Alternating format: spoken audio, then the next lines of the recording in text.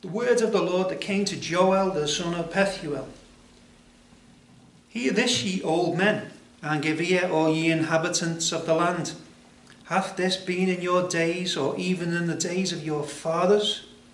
Tell ye your children of it, and let your children tell their children, and their children another generation. That which the palmer worm hath left, hath the locust eaten, and that which the locust hath left, hath the cankerworm eaten, and that which the cankerworm hath left, the caterpillar eaten. Awake, ye drunkards, and weep, and howl, all ye drinkers of wine, because of the new wine, for it is cut off from your mouth. For a nation is come up upon my land, strong and without number, whose teeth are the teeth of a lion, and he hath the cheek teeth of a great lion. He hath laid my vine waste, and barked my fig tree. He hath made it clean bare, and cast it away. The branches thereof are made white. Lament, like a virgin girded with sackcloth for the husband of her youth. The meat offering and the drink offering is cut off from the house of the Lord. The priests, the Lord's ministers, mourn. The field is wasted. The land mourneth, for the corn is wasted. The new wine is dried up. The oil languisheth. Be ashamed, O ye husbandmen, howl, O ye vine dressers, for the wheat and for the barley, because the harvest of the field is perished.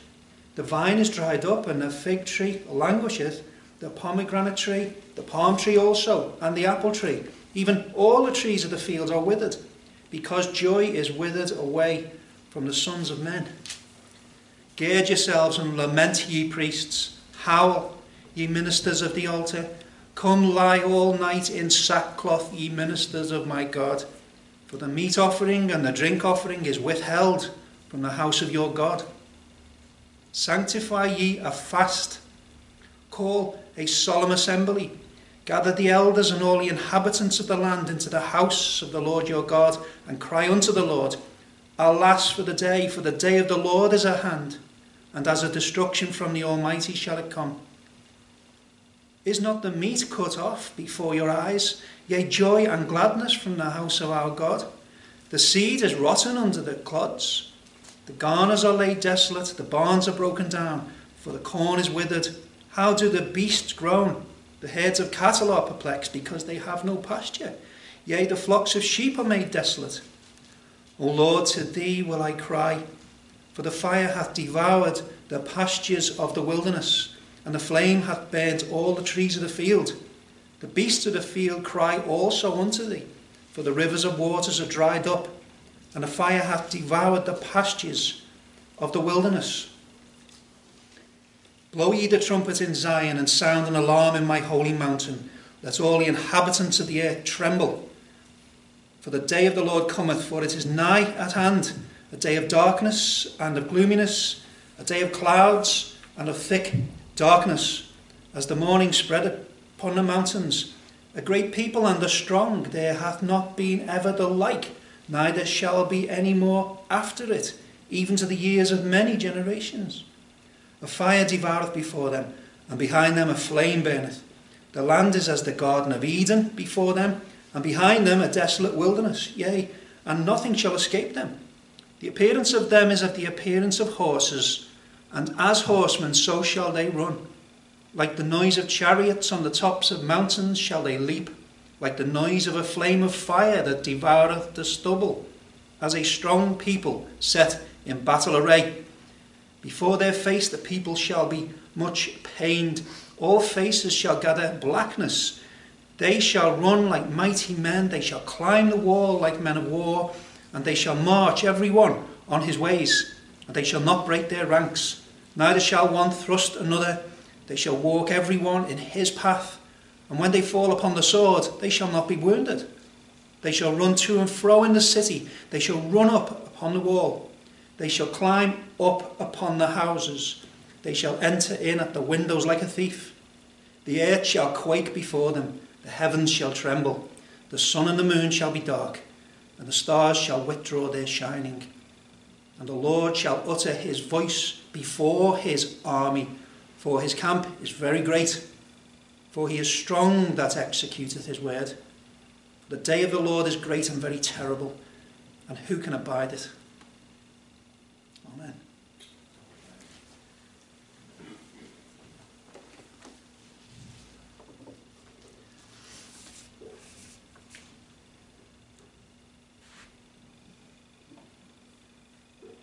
So unless you are a new Christian, you'll probably be aware Joel is a prophet.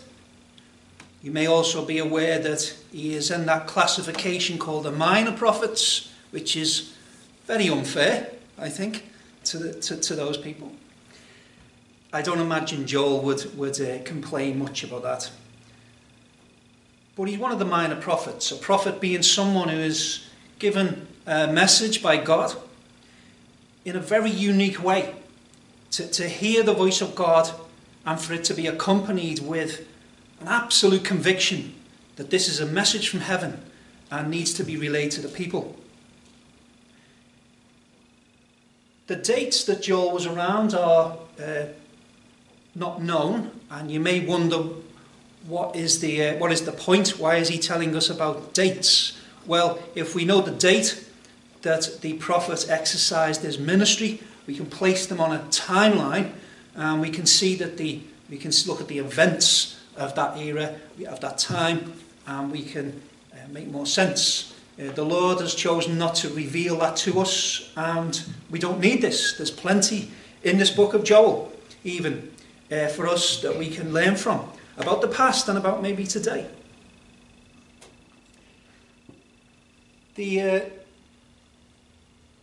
When we have rhymes, poems in another language, and we try to take those rhythms and things across to a new language, it very often doesn't work very well. It sounds very awkward.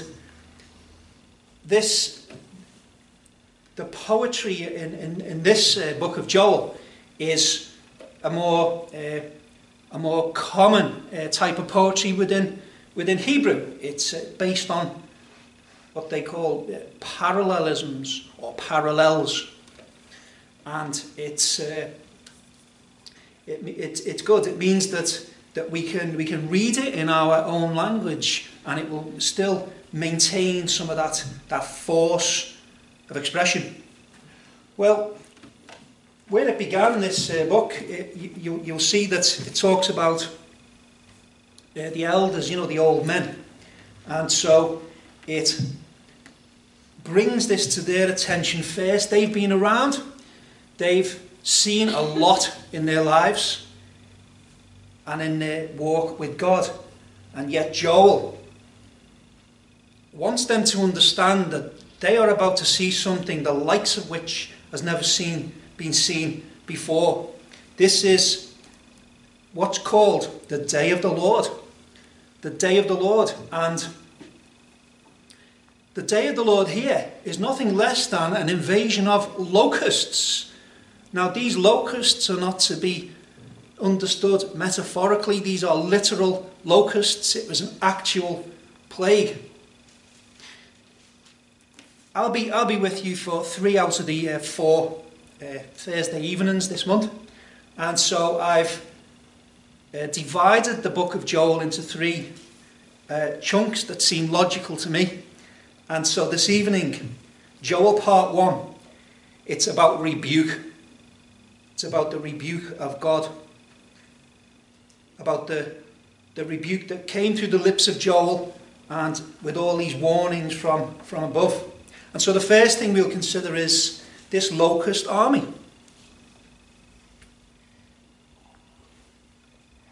I'm going to share some facts about locusts, not just for your interest, but so you understand just what a significant threat the locust plague was.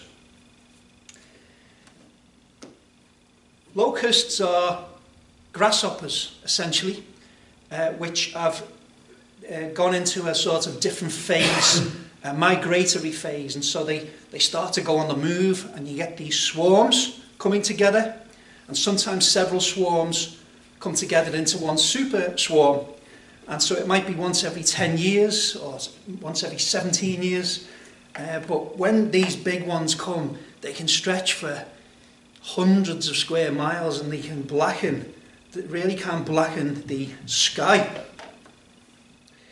It's been said that if one female locust lays her eggs in, say, June, within just a few months, she will have perhaps 20 million descendants.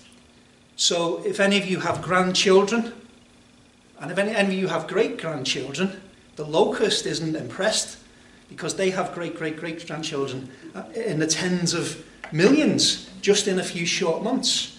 Phenomenal creatures, really. In the 19th century, they discovered, I think it was in the Middle East, they discovered a mass of eggs that had been laid by a swarm of locusts. And obviously they wanted to destroy the eggs before they hatched. And they were removing it, and it's estimated there was over 1,000 tons of eggs. That's hard to picture. Think of 1,000 Land Rovers, and that's the weight of insect eggs. These are the numbers. So, if you imagine, can you picture a swarm the size of, whales? The size of whales, a swarm that big. These exist. And in those extreme circumstances where you get superstorms, those times in history that we're aware of, you can get some. There was one in America which was about 20 times bigger than Wales. So there you go. I can't even picture that. 20 times bigger than Wales, a swarm. Went across America and just devastated them. So I'm saying this so that you understand how destructive these things are. You heard that they had teeth. That's not an exaggeration. They have little teeth, and they strip things. They'll strip anything, any vegetation at all. In verse 4, you've seen me read about the palmer worm. Then, when he's finished, the locust comes to get the leftovers, and his leftovers are eaten by the cankerworm, and there's a few scraps left, and the caterpillar comes and eats it. Now, there's 4 things mentioned there, so it could be. It's not easy to know what they were originally, but they could be 4 different species. They could be 4 stages in the life of the locust. But whatever they refer to, those names. If you have an interest in numbers in Scripture, you might be aware that the number 4 is often used for completeness. And so it is a complete destruction carried out by this army of God. And the picture is clear. There's lots and lots and lots of locusts. Just like with the Exodus. You'll remember how God used an army of locusts against Pharaoh. So this is about judgment. This is judgment. And it's clear from the scriptures we read that God wants us to understand that this is his army. He calls it my army, a people I have raised up, a nation, he calls them. They march, and they march on the floor sometimes, they march on the floor, they fly in their tens of trillions, and they blacken the sky and make a noise as well, a dreadful noise. And we're meant to see here the thoroughness of it, the thoroughness of the thing. When they come in, everything is destroyed. They even get into people's homes, even in people's bedrooms. And so it would appear that the judgment of God is inescapable. The judgment of God cannot be avoided. Once God determines to judge, that no one can escape that. You will notice as well that creation itself suffered with this calamity. In verse 18, how do the beasts groan? The herds of cattle are perplexed. Verse 20, the beasts of the field cry also unto thee, because the water. There are food shortages, food and drink shortages in verse 5 of chapter 1. The new wine's cut off from your mouth. Verse 12, the vine is dried up, the fig tree languisheth. All the trees are withered, it says. And so God is ordering his creation, instructing it to bring about this devastation of everything. Every last thing which might bring joy into someone's life, whether it be the drink or some food. And perhaps to add all that, we have, in verse 9, we had this reference to religious worship. And so, in verse 9 of chapter 1, the meat offering and the drink offering is cut off from the house of the Lord. And verse 13, the meat offering and the drink offering is withheld from the house of your God. This just makes everything far worse. This judgment of God involved the prevention of people worshipping God. That might make no sense. And yet, this is how God sometimes works. If God was to judge our nation, for example, I don't know whether he works in that way, but if he chose to, then it could be that one of the ways is to cause a famine of his own word. A famine of his own word. Well, our locust army then. And I want to mention this term, the day of the Lord. The day of the Lord. The references here are in verse 15. Alas for the day of the Lord is at hand. Okay, and then in chapter 2, the first verse says it, uses that phrase, and verse 11. The day of the Lord is great and very terrible. Verse 11 says, and who can abide it? Well,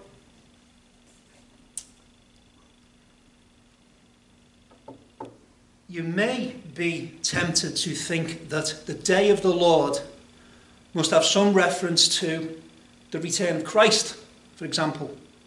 You might be tempted to think that this is not talking about an immediate event, but it is looking into the future, to the return of Christ. But we can see, an honest reading of that text will show us clearly that this day of the Lord was the locust invasion of that day. It turns out that there's not just one day of the Lord. A day of the Lord just refers to a visitation by God, usually in judgment. Now, that has a bearing when we look to the New Testament. So if you come across the term day of the Lord, or you come across some apocalyptic language in the New Testament, I would encourage you not to jump to any conclusions about what it means. Ezekiel used this term, the day of the Lord is coming. The day of the Lord, he used that to describe something which we know to be a judgment on Egypt in his day.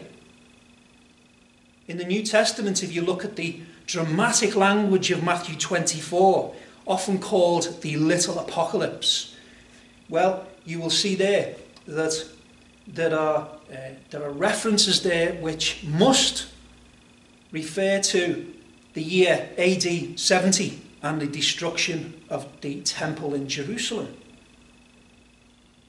God visits in different ways. He can visit in judgment, but there's no doubt, and I am with you all on this, there is no doubt that there is one particular end time day of the Lord, one above all others, one which all the others were shadows of and pointers to. So we have this end time one which coincides with the return of Christ, the day of the Lord, the judgment. When I was reading this cycle that we see in Joel, which is warnings from God, exhortations to repent, and then thereafter promises of restoration. And it reminded me of the whole salvation story of God throughout history, that whole story of salvation. Because I spotted, as you will no doubt have spotted in there, a reference to Eden. And it says that,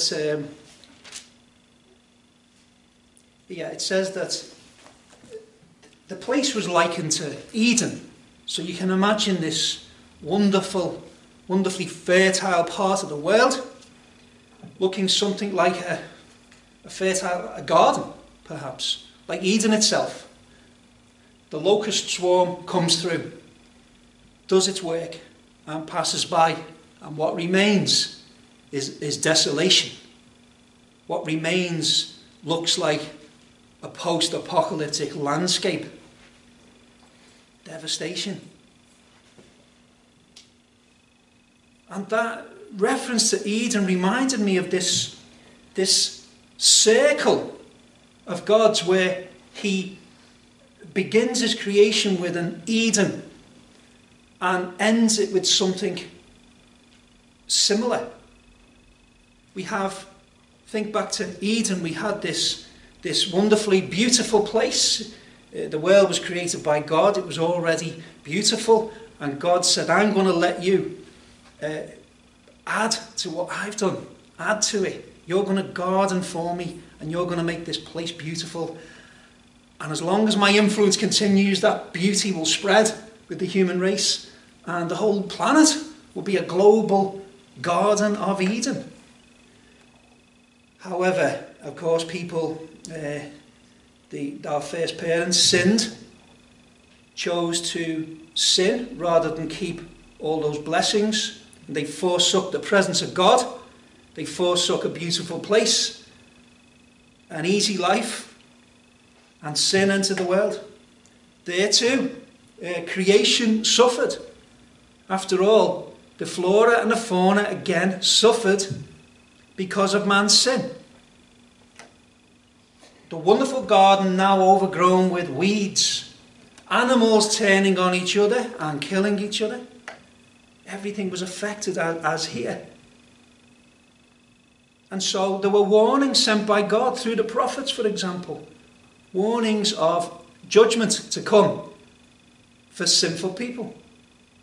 And then the most important point in history arrived when God revealed the gospel in all its gloriousness through the Lord Jesus Christ. Not merely written on the pages of a book, but the Word himself becoming flesh and living among us. And the human race got to see the Saviour of the world dying in front of them on a cross. And so we had the gospel. And there's this wonderful message which came in its wake, which is that sinful people who repent can receive forgiveness of sins, can be delivered. Repentance leads to deliverance. And as far as I'm aware, everyone in this room tonight has received such forgiveness of God and deliverance. We live in a state of having been delivered, and yet there is more. Yet there is more to come. There is a redemption of the body. And so on that last day, we will rise from the dead. And as I understand it, we shall live in a new type of Eden. A new type of Eden. Superior even to the original one. So the day of the Lord, it's a dreadful thing when Jesus comes and judges mankind.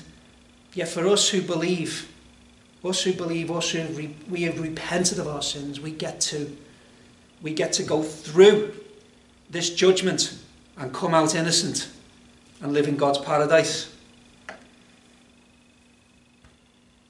So let's just think then about this repentance that is needed then. This repentance that is needed.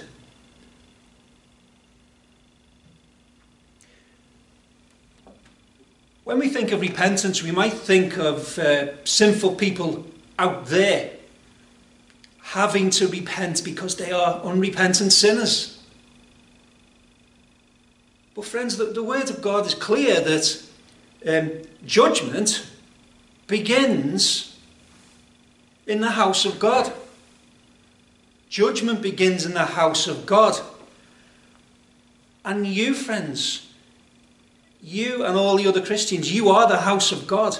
Judgment starts there, in the church. And whether today is worse than previous generations, I cannot tell. It's too difficult to assess, I think, but every generation of believers has experienced some sort of spiritual declension. And today is no exception. For all the advances in our society in almost every area, yet we have a sin-filled world, and we have, for the most part, a complacent Christianity. Complacent, lazy, not fearing God.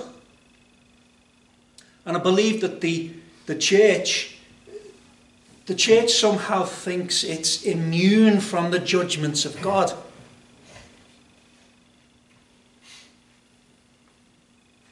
Israel was the Lord's people. Not in the same sense as God's elect, if you like, but they were at that time a covenant people, one who God had entered into an agreement with. They were his special people.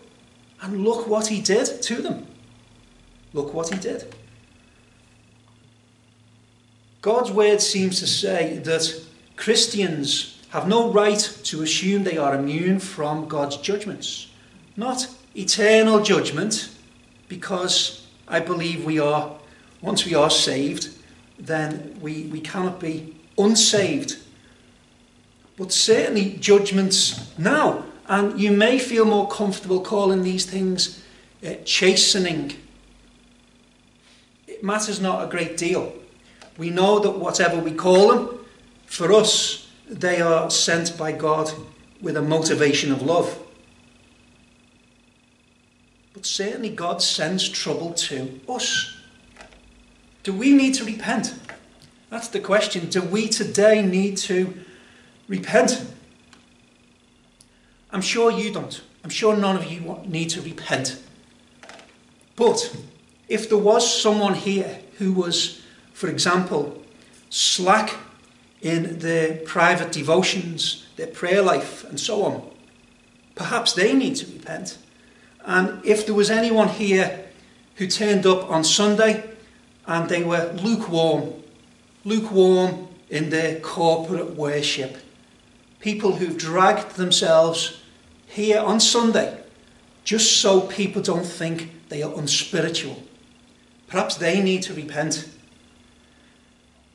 Maybe there's someone who is lacking in love to the people who hate us, the people of this world, the ecumenists, papists, whoever it might be. Do we have a lack of love for those people? If so, we need to repent of that. Perhaps some people take secondary issues in the church and elevate them above the ones that the Lord has said are most important. Then that person would need to repent. So maybe, just maybe we all need to repent. Maybe we've all got things to repent of. Maybe we're insensitive. As God sends troubles into our life, we are insensitive to those promptings. Maybe we are. if someone is in that position where they need to repent, then Joel gives a strong message to such people when he says, he tells them to wake up. Wake up, he says, verse 5. Wake up, shake yourself out of your spiritual deadness. Perhaps Joel would call them a kind of drunkard, an indulgent, selfish person, perhaps. Joel tells these people they need to weep, they need to cry. The person who needs to repent, they really need to cry out to God that he would expose in their hearts, their lack of commitment, their sin. Pray that God would give them a godly sorrow, a proper godly sorrow, because as you know, it's an irony, but the way to joy is via tears, inward or outward. The way to joy is through a veil of tears. Howl, Joel says, howl. Howl. Normally, the drunkard is wallowing in the pleasures of sin. But when joy is cut off, they're to wail. When judgment comes, they are to wail to God in repentance. Now, when trouble comes your way, as it will, you will often or usually have no way of knowing for certain what the cause is. Do we say that Job suffered because of all his sin? It was the opposite.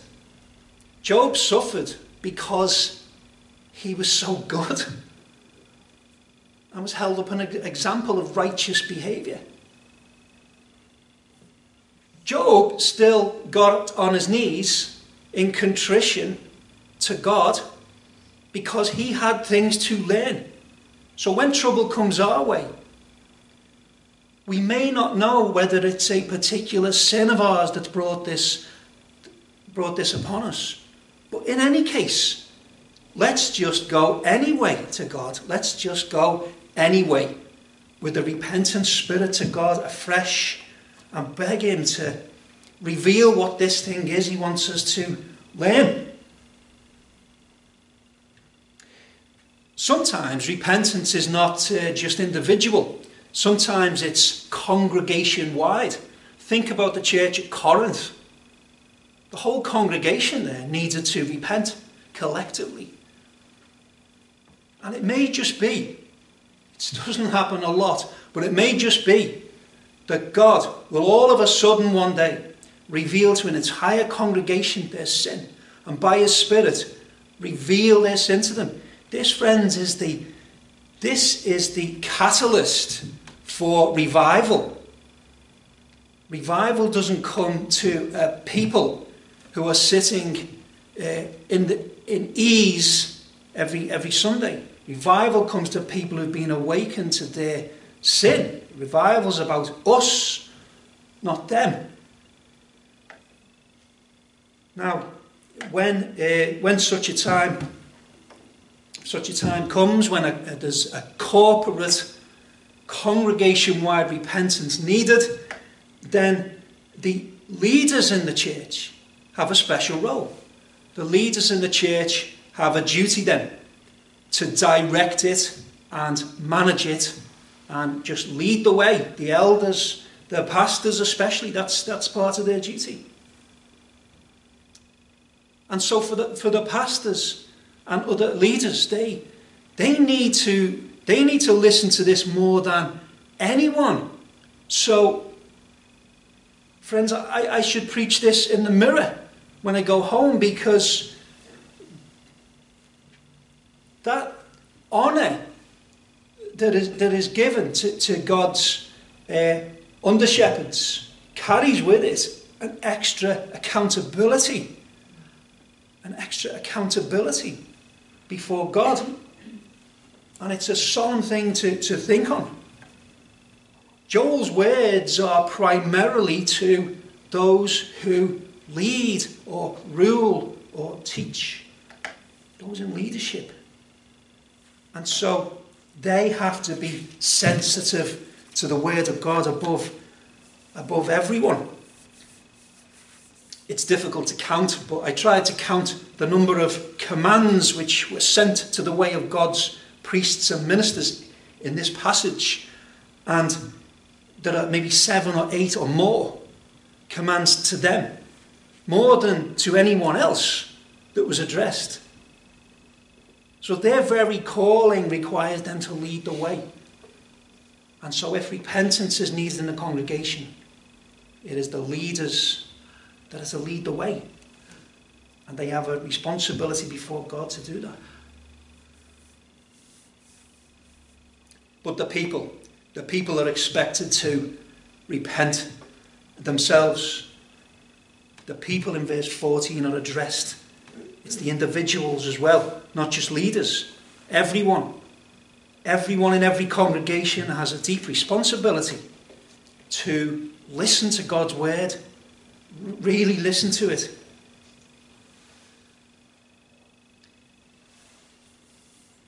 When we think about deliverance afforded to a repentant Christian, we need to think when we are delivered from some trouble. I can tell you one trap we might fall into. I'll give you an example. I contract some illness. I get some virus, some flu virus or coronavirus, and I'm a bit ill. And then I think, it's starting to wear off now. And then I get better and better. If I come to believe that thing I had, that affliction, merely ran its course and came to an end naturally, but by itself, I'm effectively saying that it arrived by itself, that it came into my life as a matter of chance. And if we do that, we fail to understand that these things are sent by God. Now you might think, these things are common to man. We watch them. Everyone suffers from these things and they get their deliverance at the end of it. Why on earth would that make it less likely that God is sovereign in those things? We're to believe the word of God, and it says that the Lord sends these things into our lives. The Lord sends them. God himself even says through the prophets, he says, don't ever think that evil comes into a city and the Lord hasn't done it. The Lord says, don't ever think evil comes your way and I haven't done it, because I have. And regardless of the theological confusion that might cause, that God is the one who sends evil, that is in the scriptures. So we need to understand that when we receive good, as Job said, shall we not also suffer at his hand for a season? This is the way God works. And if we start to think the things in life, the minor things, the colds and the flus and the broken collarbone, ribs, oh poor brother, if we ever think that those things are not from God, how on earth are we going to learn anything at all? How can we learn if we don't understand they are from God? I share with people, answers to prayer and good news. I like to share answers to prayer. It's encouraging to the brethren. The beginning of our reading says that these judgments of God, this particular major day of the Lord level judgment, is to be told to their children and the grandchildren and the rest of the family.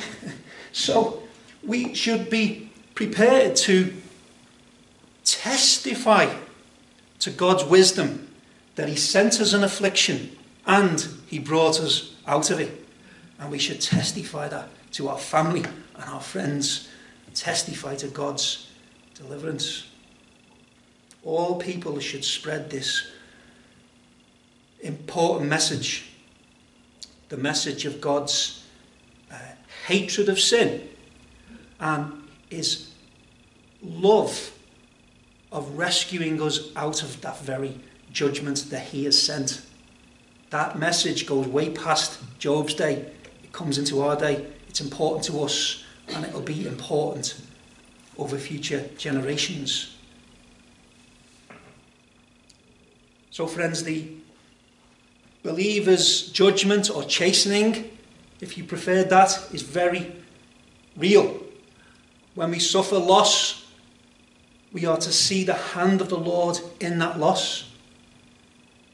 We need to understand that in our suffering, it may be that God is intending to draw us closer to himself with a greater reliance on him.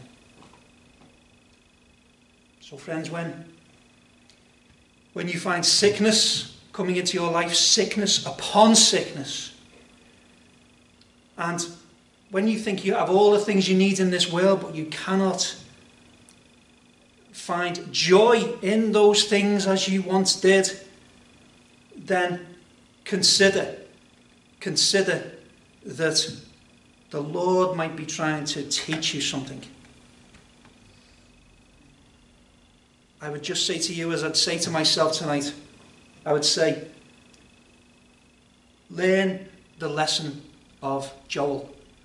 Be sensitive to the promptings of the Lord, because he does all these things, because he loves you intensely. Amen. Amen.